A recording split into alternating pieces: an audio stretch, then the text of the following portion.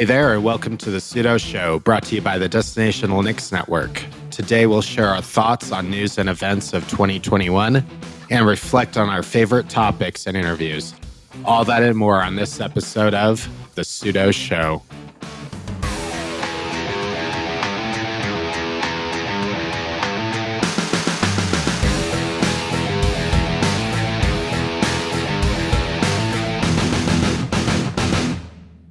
Hey there, welcome to the Sudo Show, your home for all things enterprise open source. I'm Brandon, and joining me this episode is Eric the IT guy, or as I'm now calling him, the RHEL guy. How are you doing today, Eric?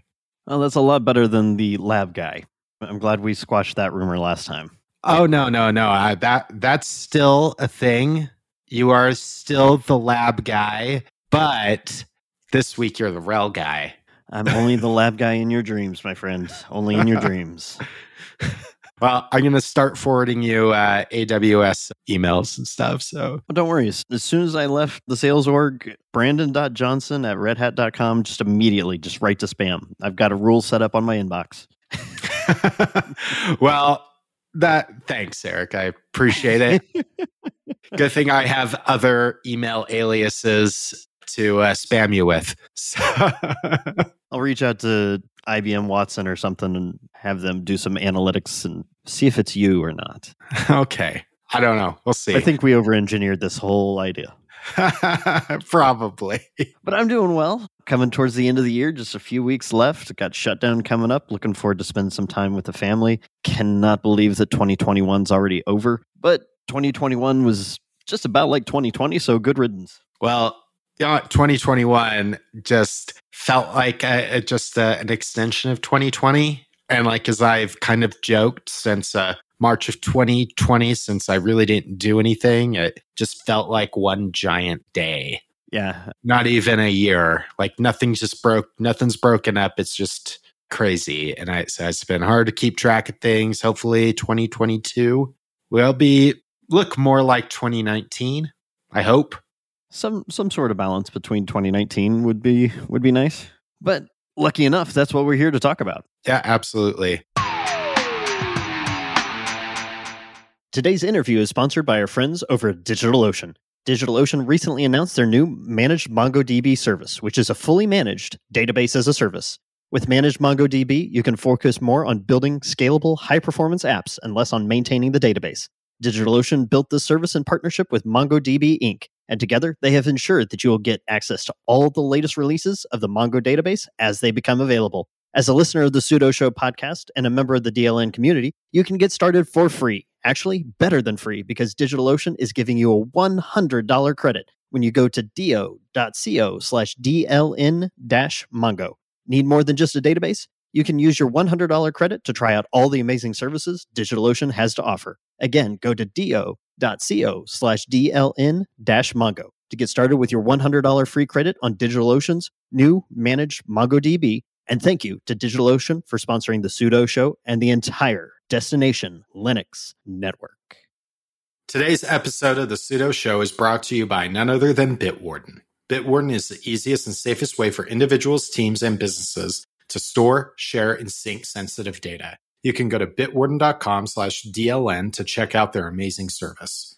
You may or may not know that websites and apps are under attack every day, and because of this, security breaches occur. When you reuse the same passwords across multiple websites, hackers thank you because they can easily access your email, banks, and other important accounts. This is why security experts recommend that you use a different, randomly generated password for every online account. With Bitwarden, you can create these randomly generated passwords that are different for every site you visit. And the best part is Bitwarden will manage all of this for you so you don't have to.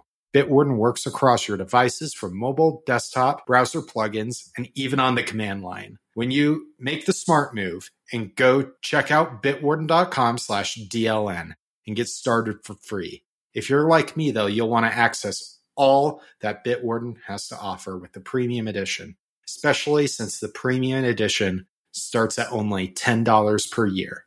That's right, $10 per year. Go to bitwarden.com/DLN and thank you, Bitwarden, for sponsoring the Sudo Show and the entire Destination Linux Network. a lot happened in 2021 in the open source community.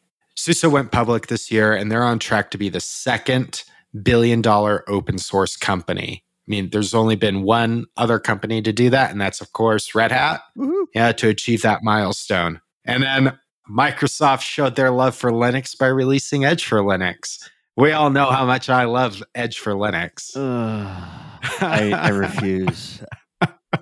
I'd rather run the Googles straight out of the box before I'd touch Edge. Oh, hey, it's lower memory footprint. Really is. Hey, if I build a big enough workstation, it don't matter. But it will use all 64 gigs of RAM that you throw in there, Eric. Are you sure you want to use Chrome?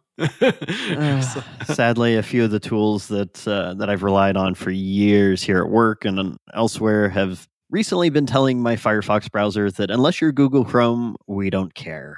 Yeah. So, yeah, it's unfortunate. Firefox is still my preferred browser, but right now with actually today, I was in Google Calendar in Firefox and I was trying to highlight more than one day and it wouldn't work.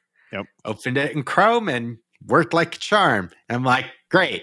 Another thing in Google Apps that doesn't work in Firefox. Do you remember the days early on during the browser wars where I can distinctly remember running 3 browsers side by side by side? I had Internet Explorer for those certain system tools like server, like iDRAC consoles, that kind of thing. Yeah.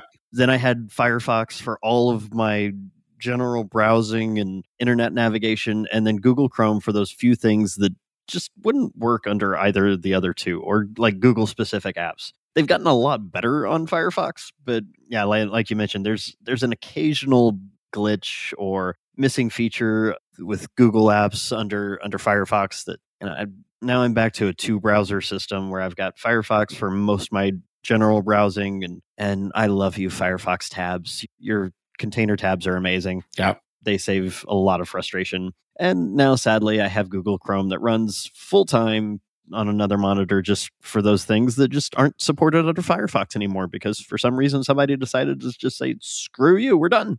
So for me right now, it's been GNOME Web, believe it or not. I am using GNOME Web as my primary for all my general purpose browsing.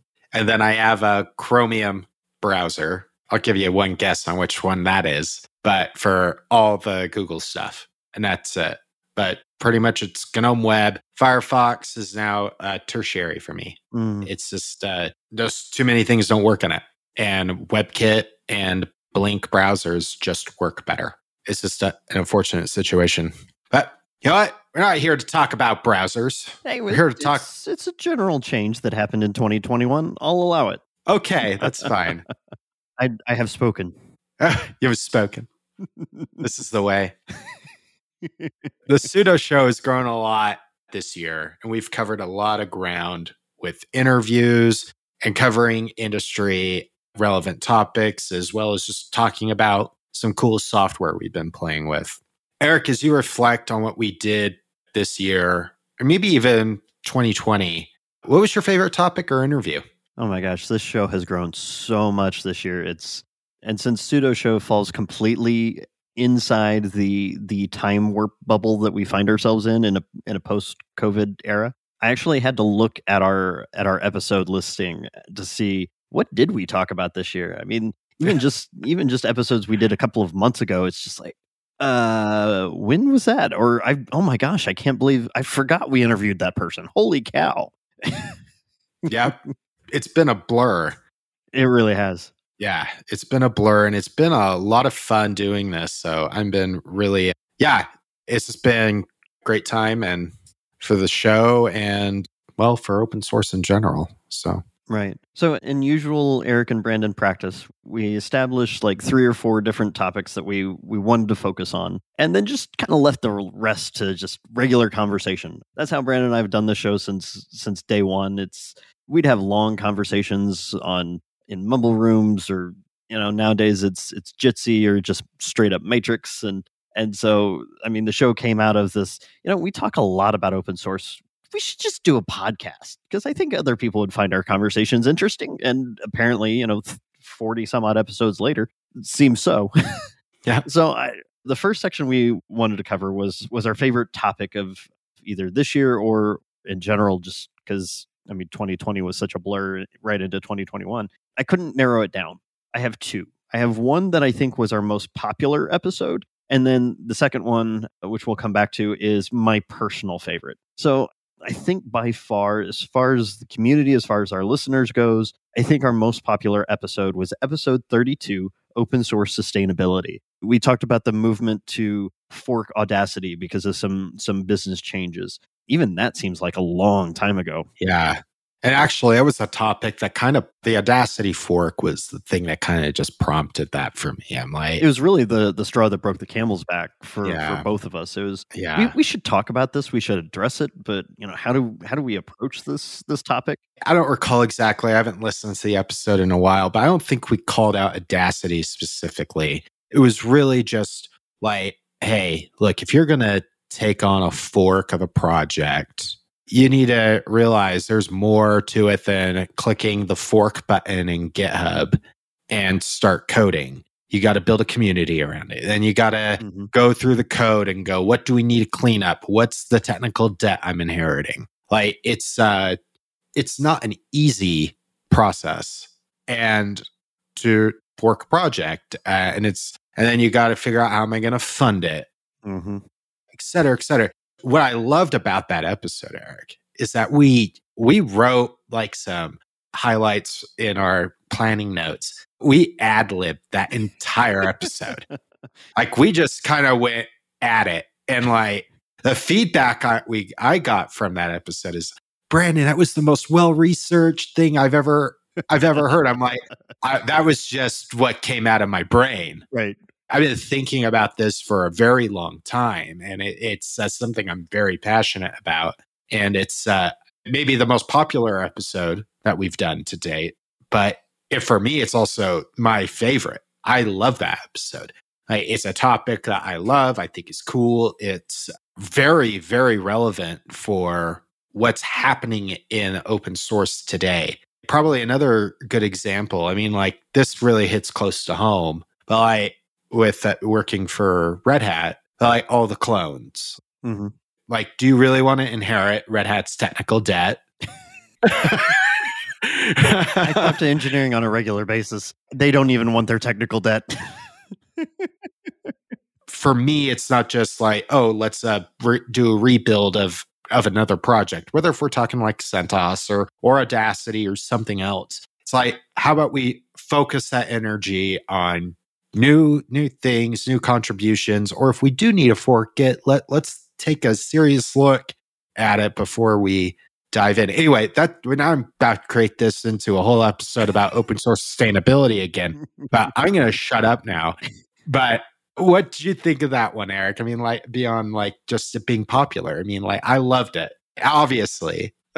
So it's definitely the closest thing we've done in this show so far as, say, an opinion piece goes. And it's intentional that most of our content is very fact driven. At most, there's some anecdotal evidence that's sprinkled in. You and I have both been around the block quite a few times with technology in different spaces. And it was our first dive into really sharing our opinions and talking through a couple of situations. Like you mentioned, we didn't call out Audacity for anything they were doing. It was just the movement to, well, it's no big deal. It's just code, right? Let's just fork it. Let's move forward, that we focused on. That's a real serious concern in open source, because how many desktop environments do we need? How many different audio editors do we need? And how much better would it be if we just focused all of that effort into a few projects instead of spreading that effort out against a dozen projects that all fix the same thing? And it's something that I thought I was very passionate about until we did the episode. Then I was like, well, I'm interested in the topic compared to how you came out in that show, because it was just like there was parts of it where I barely got a word in edgewise, just because it was something you were so driven towards. And I think that resonated with our audience. And I think moving into 2022, that's something that we should take as a lesson learned. Yeah. Well, one of the things I get concerned about, it's not just why I'm so passionate about the topic, is I've been a desktop Linux user for over 20 years. like since I was about 12 years old. So it gets a little longer than 20, but I'm getting up there, I guess. I keep forgetting I'm almost 40. It feels like yesterday I just turned 30. But the reason why I'm so passionate about it is because one of my favorite projects, it's a simple app. It's called Project Hamster. It was an application for GNOME that helped you track your time. That, so you could do billing, generates nice reports so you can see where you're spending your time. Right. It's like you could tag the events. I love it. It's a great time tracking application. I still use it today. Now, the original maintainer didn't quite abandon it. He just said, hey, I don't want to do this anymore. Who wants to pick it up? Some people picked it up, and I actually really do think part of the reason why people stopped developing on it. I mean, it still sort of gets a few fixes here and there. But I think part of it is there's no incentive to work on it. Mm-hmm. Like it does enough, so we're just gonna leave it as is, or you just don't have the time. And like really, in a way, it's just like time's money. And like no one thinks about contributing in that way.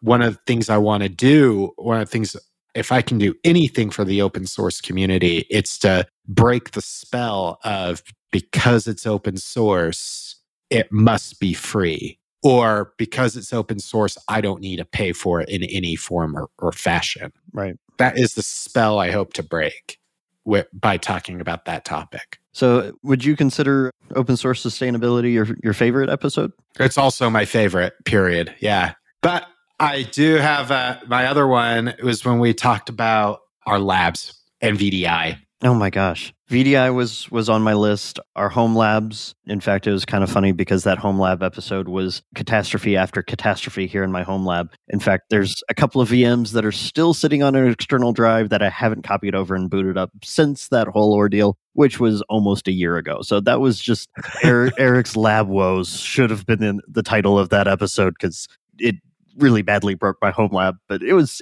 fun. It was worth the time and effort we put into it. It was fun to just report that back to the community and shed a few tears together.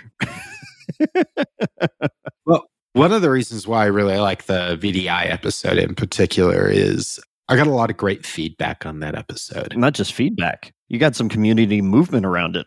I did. So we have a few community members that are building like some really cool solutions thanks to that episode. And I think it's really, really cool. You know who you are. I thought it was really good and overall. So I was really, really excited about what that spurred. And I hope that I can spur more with that next year with really cool topics. Hopefully some additional things will get hopefully more things will get spurred from that. So you tend to give me these slow, steady baseballs right over home plate that I can just hit out of the park because as a perfect segue into our teaser, tune in for episode 41. This episode, we're kind of looking back. Next episode, we're going to look into 2022's. Got a couple of big announcements, got some changes to the format of this show. I don't want to give too much away.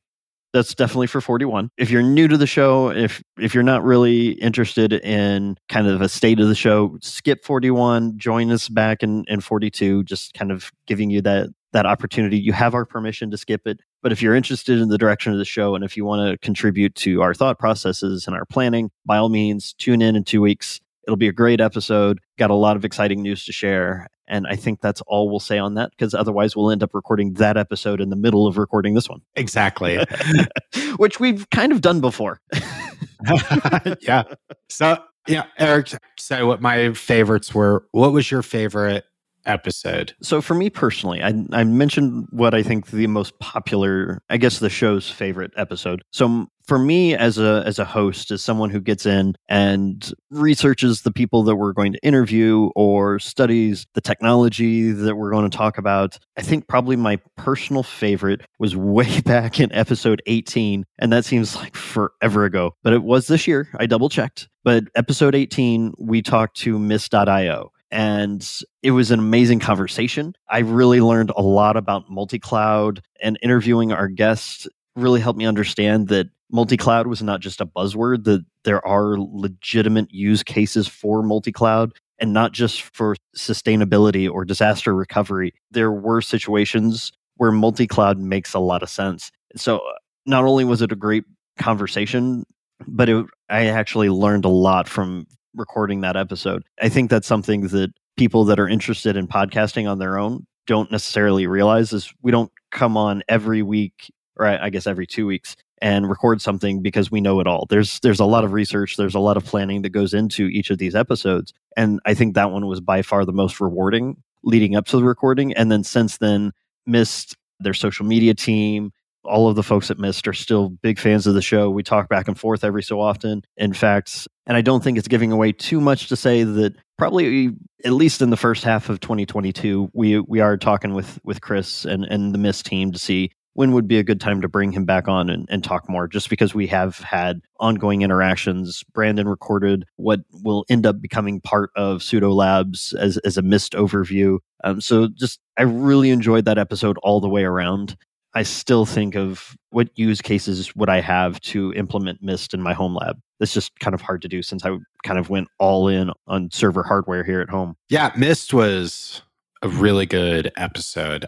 The interview with Chris was great. I personally am a still huge believer that the future of enterprise architecture is multi-cloud, whether that's hybrid multi-cloud or just like so on-premise plus cloud or multiple clouds, or just multi-cloud where it's just multiple public clouds. I really do think that is the future of enterprise architecture. And, maybe I'm wrong, but that's, I've made a lot of bets in my career and almost all of them have come to fruition. So I think it's a safe bet since I'm betting on it. Well, I mean, I was just, as you were saying that, I was kind of thinking through my own choices in career paths. I picked the iPod over the Zune, and I picked Linux over Windows. And, so far, a lot of the decisions I've made have panned out. So I think when it comes to multi-cloud management, I think Mist is a good bet. Yeah. Yeah, I did the same. I picked iPad over Zune. I did switch from a Linux desktop to Mac at the right time. And I think I switched back at about the right time as well. I like ports on my laptop. But now the ports are back. So, it's funny that you mentioned Mac, and this is completely off topic, but it's December. We're all winding down. This is just a conversation. But I actually almost switched to Linux about 3 years before I actually switched to Linux. I tried Ubuntu, I tried Fedora.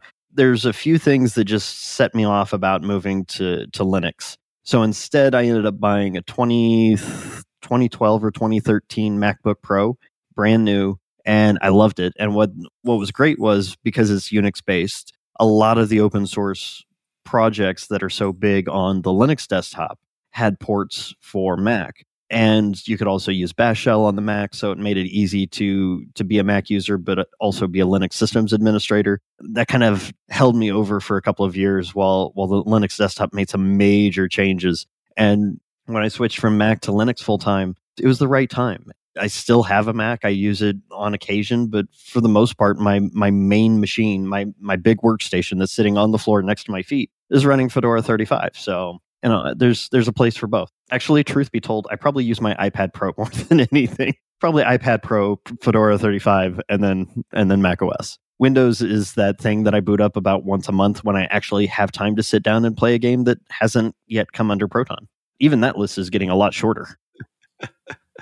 I've severely derailed this entire conversation. It's okay. It's okay. I booted up Windows yesterday to make sure it was up to date, and it updated to Windows 11, and I was very upset about that. Anyway. There's something about my custom-built rig that doesn't agree with Windows 11, so I'm kind of happy to have at least temporarily dodged that bullet. I'm sure good old Microsoft will find a way to force me over to 11 eventually.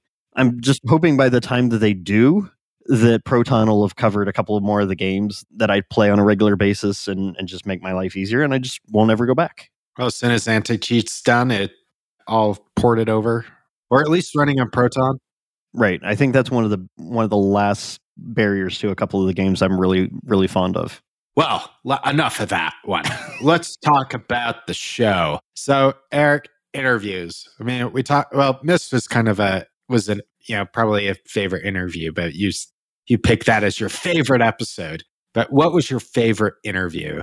So, yeah, Mist was definitely my favorite episode, just mostly from the experience around it and the connections we've made since. And it's kind of cool because every time Mist releases a new release, announces a new release, or every time they go to a conference and talk somewhere or get some kind of recognition, I feel like we're a part of that, not because we did anything for them, but because we're a part of their process. So anytime I hear about any of the companies or projects that we've interviewed, from CrowdSec to Patternfly to Mist, any of these topics that we've covered, it always makes me excited because I feel like we were a part of that journey. We got to pick their brain before they became like a $1 billion company or something. But my favorite interview had to have been Deshaun Carter.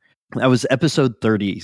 If you missed our chat with Deshaun, he has so much energy. I mean, I tend to exude a lot of energy when I'm at conferences or giving talks or just even, one-on-one.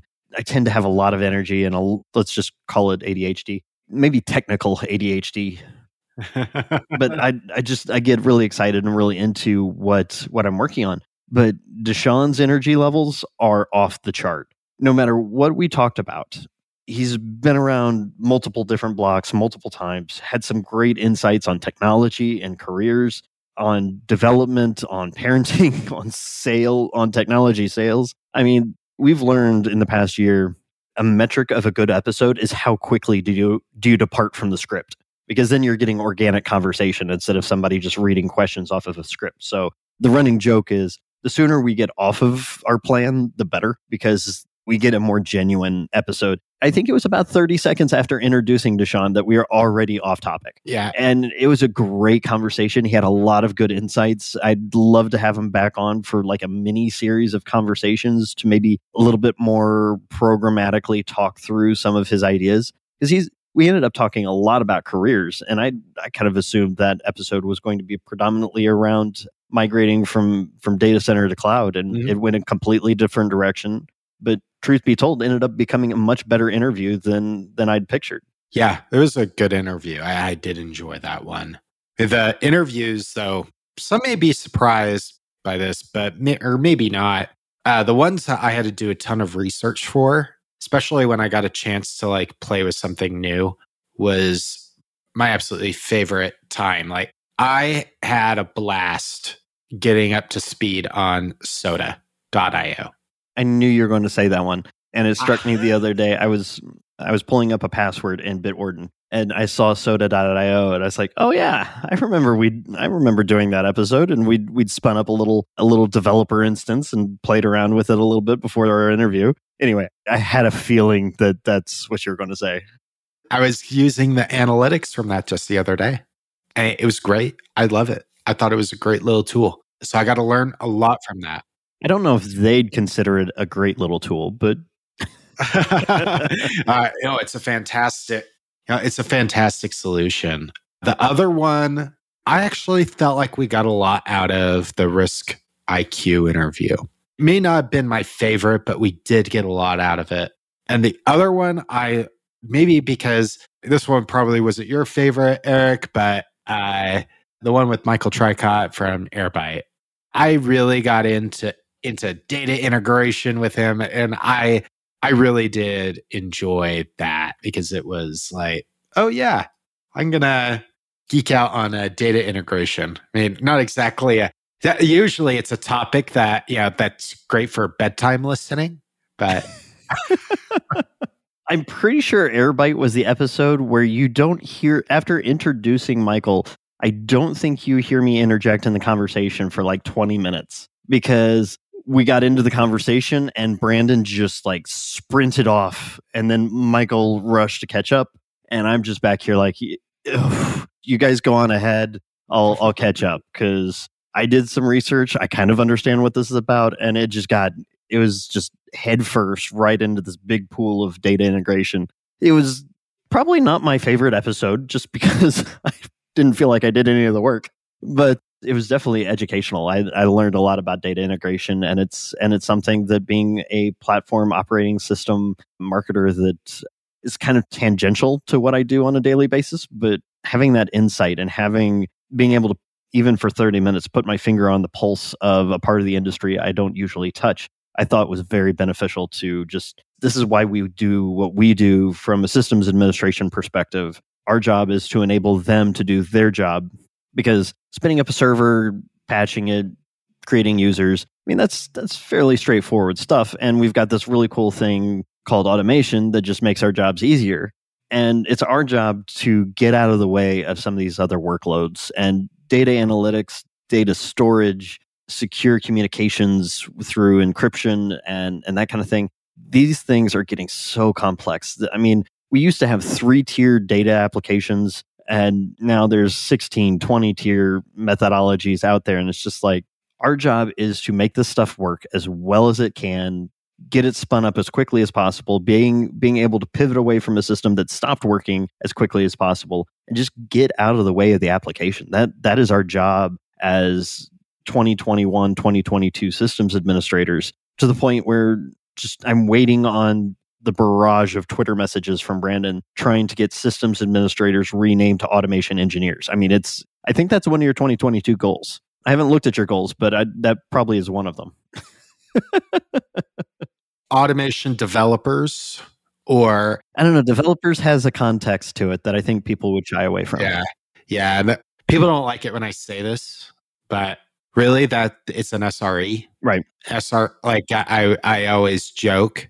I mostly am joking because I know there's a bit more to it. That SREs, system site reliability engineers, are just systems administrators that know Python. No, that particular comment I would take a little bit of offense to, but I get your meaning, and I think SRE is definitely kind of that next level of systems administrator. Unfortunately, like so much around the DevOps world, some marketing people, those jerks, kind of grabbed a hold of that concept and ran with it, and now the term basically means nothing. Yeah. Thanks, Eric. I blame you. Even though you've only been in marketing since June. I want to just wrap up. The other one on my favorite interview was also Tidelift. I double-checked. I had to make sure it was this year. It was springtime, I think. The reason why it was so important to me was because of, it goes back to my favorite episode, open source sustainability. I thought that was a really good interview.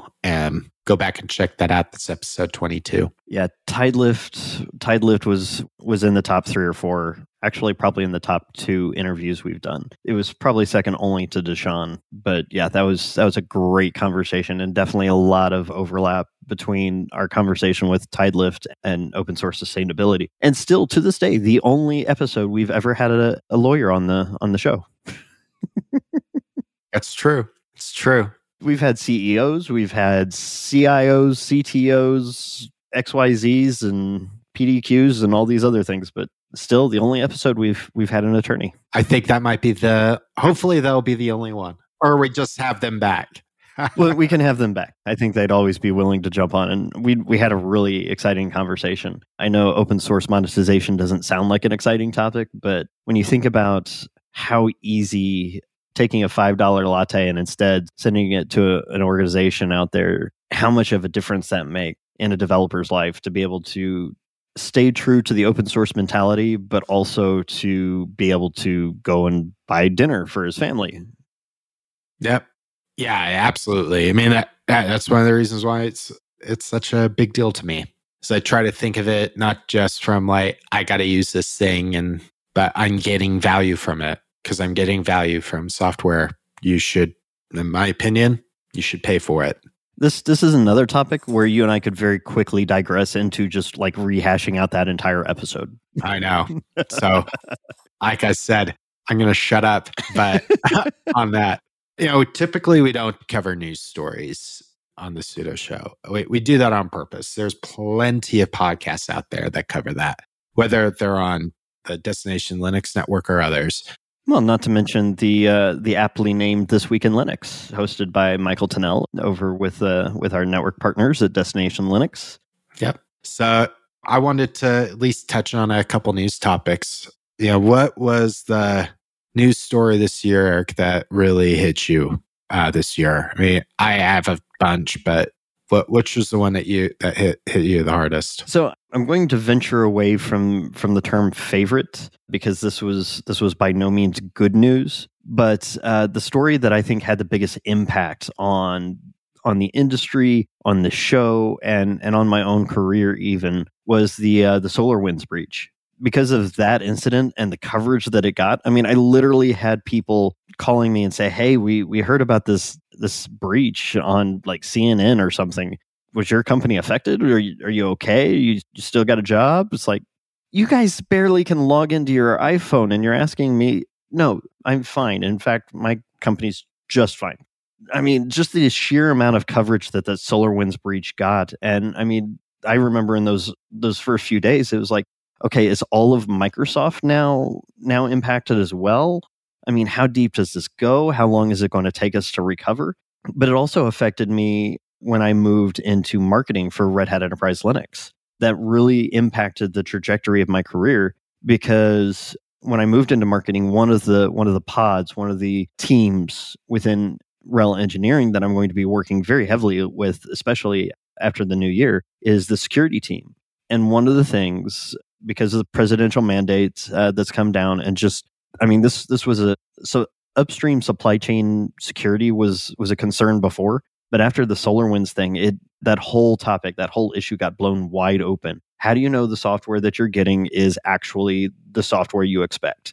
How do you know that there's not a crypto miner or some kind of an encryption worm that's going to go in and lock out your system, obviously speaking towards ransomware? But between Red Hat and the industry, there's a renewed focus, and it's not losing momentum, it's gaining momentum, that we need to ensure that our supply chains are secure, that when we call this library that is marked the official repository for this library, and we pull it into our open source operating system so that you can put your open source applications on top of it, that every level of code and dependencies are all signed, they're encrypted, and they're exactly what you expect them to be. Yeah, I mean, that was a big story, obviously. I mean, that was probably the most impactful story of the year.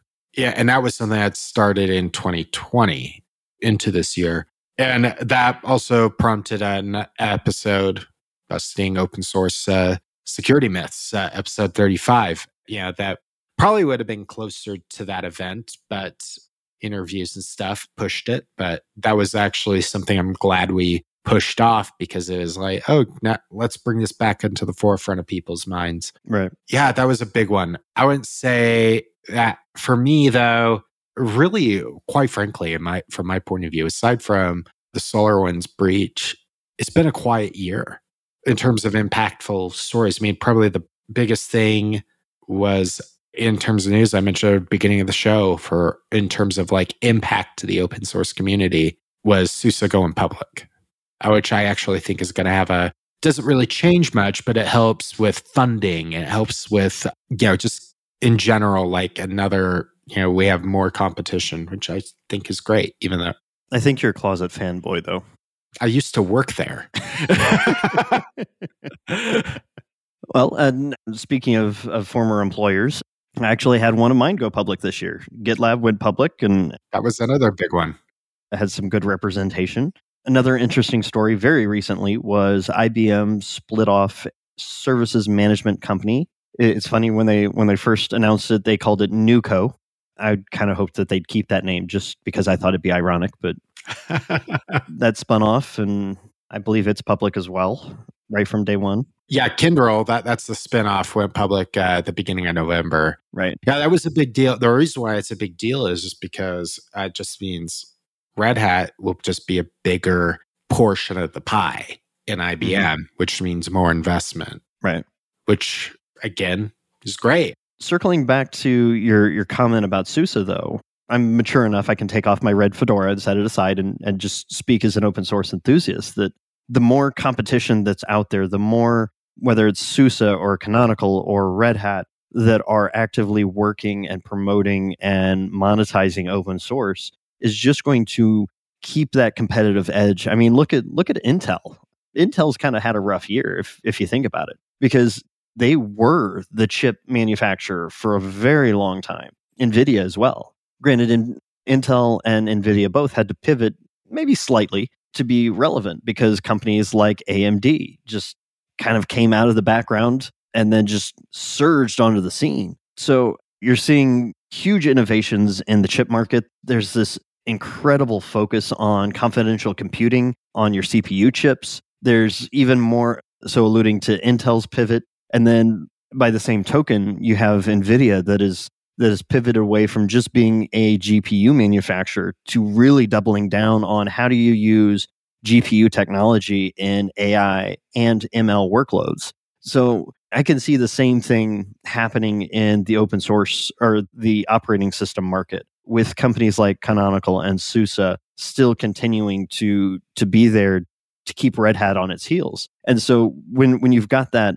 co-opetition going on between all these different open source organizations, the only people that are the people that are going to benefit the most are going to be the end users. That's true. I mean, more or less. I disagree on some of that. So, next year is going to be a big year. At least I think it is in terms of like... Don't we say that every year? Yeah, we do. We do. And that really bit everybody in the butt in 2019, didn't it? Oh, next year's going to be a great year. I think we're really going to see like big industry change next year. I think everyone says that every year, but more or less. But so we don't do a predictions episode. Yeah. So I'm going to ask you here and now to kind of elaborate on that. What do you think that industry shift is going to be? Don't worry, we won't review this next year and we won't hold you to it, but I'm just curious what you think. Well, I actually think we're going to see if this year, if a multi-cloud architecture is really going to take hold. I really do think we'll see that in 2022 into 2023. Or if we're just going to all be siloed into the big three or big four, whoever the fourth ends up being, whether that's Oracle or IBM. Like we'll see who that fourth is. Are we going to be siloed into these cloud vendors? Every project is now in AWS or Azure at your organization, because I know lots of companies that it's not just AWS, it's not just Azure. Heck, there's some that it's AWS, Azure, and DigitalOcean. Right. It's because they have a play for a third, for a third, and they're in that, and they're looking at those tier 2 cloud providers, whether that's DigitalOcean or Linode or others, right? There's a push for outside of that. So that's why I think multi-cloud is a thing, because it's not just Amazon anymore. It's not just Azure. There is that push to break the silo from the cloud. Azure really surprised me. I really thought that Google was going to be the solid number 2, but Azure came out onto the scene. They started with their Windows services. They started where they're good, and then they introduced Linux, which last I saw, I think Linux is like 60% of Azure's business, which I find hilarious. But that's just because back when I started in technology, Microsoft was the quote unquote enemy. But I've really been surprised, and I tried out Azure the other day, and it's not bad. I actually find it a little bit easier to navigate than AWS. It will never, ever replace my first true love, and that'll be DigitalOcean. Not because they're a sponsor of the show. I was in love with DO long before the Pseudo Show had ever come to light. But I really was surprised by Azure. GCP's performed about as well as I'd expect. And as far as your unofficial prediction goes, if multi-cloud would include if you're including hybrid cloud in your scope, I would agree hands down. I think the industry as a whole overcorrected on cloud. And I think in 2021, we started to see this, and I think it'll become a bigger deal in 2022, where companies will kind of back off of that all in on cloud approach and bring certain things back to the data center and leverage the cloud for what it's really good at. And that's providing you redundancy, that's providing you lower latency, that's providing some elasticity in your application stack. So if at 3 a.m, no one is using your application, then you don't need 20 nodes in your load balancer. So, I mean, arguably, depending on how you architect your application, you could spin down all of your cloud resources until 6 a.m. the next morning when people start logging in and using your application again. I think the industry over pivoted over the last few years, and I think 2021 into 22, 23, we'll see a little bit of a balance. I don't think that that's going to stop or stunt even the growth of the big three. Oh, no. I think they're going to continue to grow. I think the data center will see a resurgence next year. Yeah, I'm not saying that that's going to stop. If anything, it's going to accelerate their growth. I just do personally think that multi-cloud is going to happen. It's just I just don't know how it's really going to happen. I know there's a lot of good ideas, like whether that's from Red Hat or from others, but it's still something because like connecting clouds is hard, right? I still think it's not an easy problem to solve. And that's something I do want to see happen next year. We pivoted right into a predictions, even though I swore I'd never do predictions. There's a prediction, but I was pretty vague on it, 2022, 2023-ish. It's not measurable, so we won't hold it against you. I'm okay with this. Instead of doing an entire episode around predictions and then doing another episode next year on reviewing predictions and then an episode in 2023 of our next predictions, I think 5 minutes just to kind of chat about what we think is around the corners is fair. Yeah. As long as I'm a part of Pseudo Show, there will never be a full-on predictions episode. Yes, same here. But even though I broke the rule. It was not an episode. My mandate was we never do a predictions episode. We did like half a segment, so we're okay. All right. So before we dive too deep into the finer points of segments versus episodes versus predictions, what do you say we wrap this up and let people get home? Yeah, let's wrap it up. Yeah, as Eric mentioned, the next episode, we're something really big coming. We're making a lot of changes to the show. And we'll be discussing those changes in the next episode. So don't forget to catch that. It's just going to be basically a quick chat with Eric and I, a lot like this episode. And I really want everyone's feedback. So when that lands, please go to Discord and on destinationlinux.network and add your voice to the discussion. Thank you so much for joining us today. As always, your feedback is welcome. Head on over to sudo.show/discuss. If you'd like more of the Pseudo Show, you can find it over at sudo.show and on social media at Pseudo Show Podcast. You can catch more awesome content over our network partners, destinationlinux.network. Eric, anywhere you'd like to send folks?